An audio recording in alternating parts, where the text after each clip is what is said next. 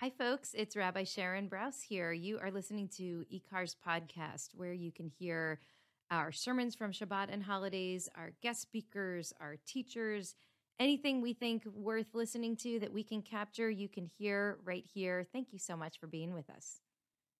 I want to just take a couple of minutes before we close tonight to reflect a little bit on the week that is closing with this Shabbat, and to share some thoughts with you about how that connects to the parsha that we read this Shabbat. It's actually Acharei Mot Kedoshim, double parsha. This was my daughter Sammy's bat mitzvah parsha 2 years ago. Many of you were there. And when we were preparing together, she was really wrestling with one of the ideas that emerges from this parsha. So 2 goats are taken before the priest, before all of Israel as witnesses. And one of those goats is offered as a sacrifice to God, while the other one is designated by Lot to go to Azazel. And what the Torah tells us is that the goat that's designated for Azazel is the one that is left standing alive, and we make expiation with it and then send it off into the wilderness for Azazel. So here's what happens. The priest lays hands on this poor goat and transfers onto this goat all of the sins of the people Israel. And then that goat is sent off to Azazel, which is what Rashi calls a steep, rocky, hard place. Maybe it's a cliff, or maybe it's just a wilderness where that goat's going to go to die, never to return. This goat, in early medieval English translations of the Bible, this goat was called the escape goat, which eventually became the scapegoat. So I want to just invite us to think for a moment about what we're being taught here in the Torah portion. We are placing our sins and our offenses onto some innocent being, an innocent animal, and then sending him off the cliff so that we never have to contend again with the mistakes that we ourselves made. This is like, I was thinking it's kind of the inverse of the telltale heart. It's the message is, you don't have to be plagued by regret. It's wrong. It's over. It's wiped from memory. It's out of sight and out of mind. But Sammy, my daughter, was really troubled by this idea, and so am I. And what really bothered her about it is that it's not just weird. It's definitely weird and strange, but it's actually morally bankrupt.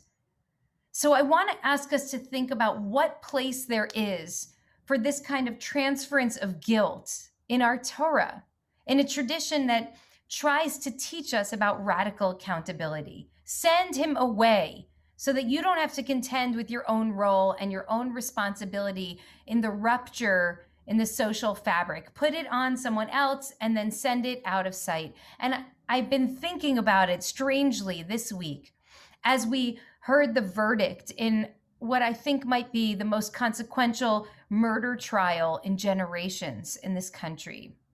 And I wondered if we as a society wouldn't be inclined to engage in a kind of scapegoating of the officer, now that even his own police chief had testified against him, and especially now that he had been convicted. And let me be really clear so you understand what I'm saying and what I'm not saying. In the Torah, the goat is totally innocent. The officer we all saw and the jury found was guilty 3 times over.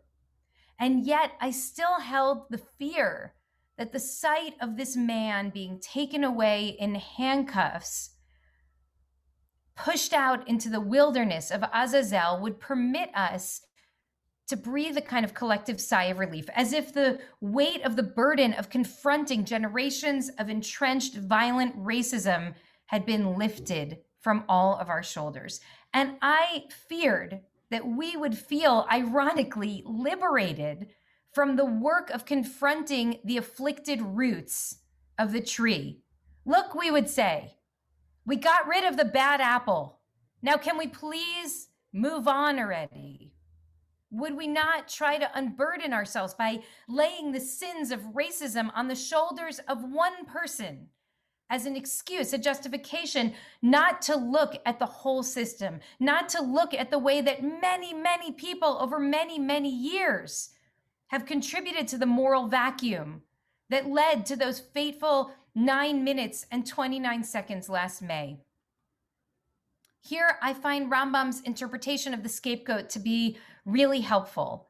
He writes in the Guide for the Perplexed, "There is no doubt that sins cannot be carried like a burden and taken off the shoulder of one being and laid on that of another being."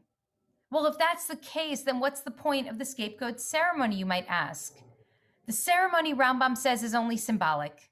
It serves to impress people with a certain idea, to induce them to repent, as if to say, we have freed ourselves of our previous deeds. We have cast them behind us. We've removed them from us as far as possible. Now, that is a very interesting and powerful idea. The whole point of the scapegoat ritual, Rambam says, is to allow us, if only for one moment, to imagine what we might be were we not defined by the very worst of who we are. Let the goat hold all that guilt just for a minute, and then we will be unburdened. We will be freed to imagine who we could be and to do the work of actually getting there. So what then is the challenge for this moment? In the midst of the violence, the corruption, and the cruelty, can we allow the conviction that we saw this week to free us for a moment to imagine a system that works to keep every person safe, that works to keep every community safe, that protects and honors the lives of Black men walking into convenience stores and the lives of sick Americans, people who are just heading out to work in their FedEx warehouse, and the lives of 13-year-old Latino boys with their hands in the air? Are we brave enough? Are we big-hearted enough? Are we free enough to imagine a world that treats every single person as an image of the Holy One? That, at the end of a long and emotional week, that is our challenge now.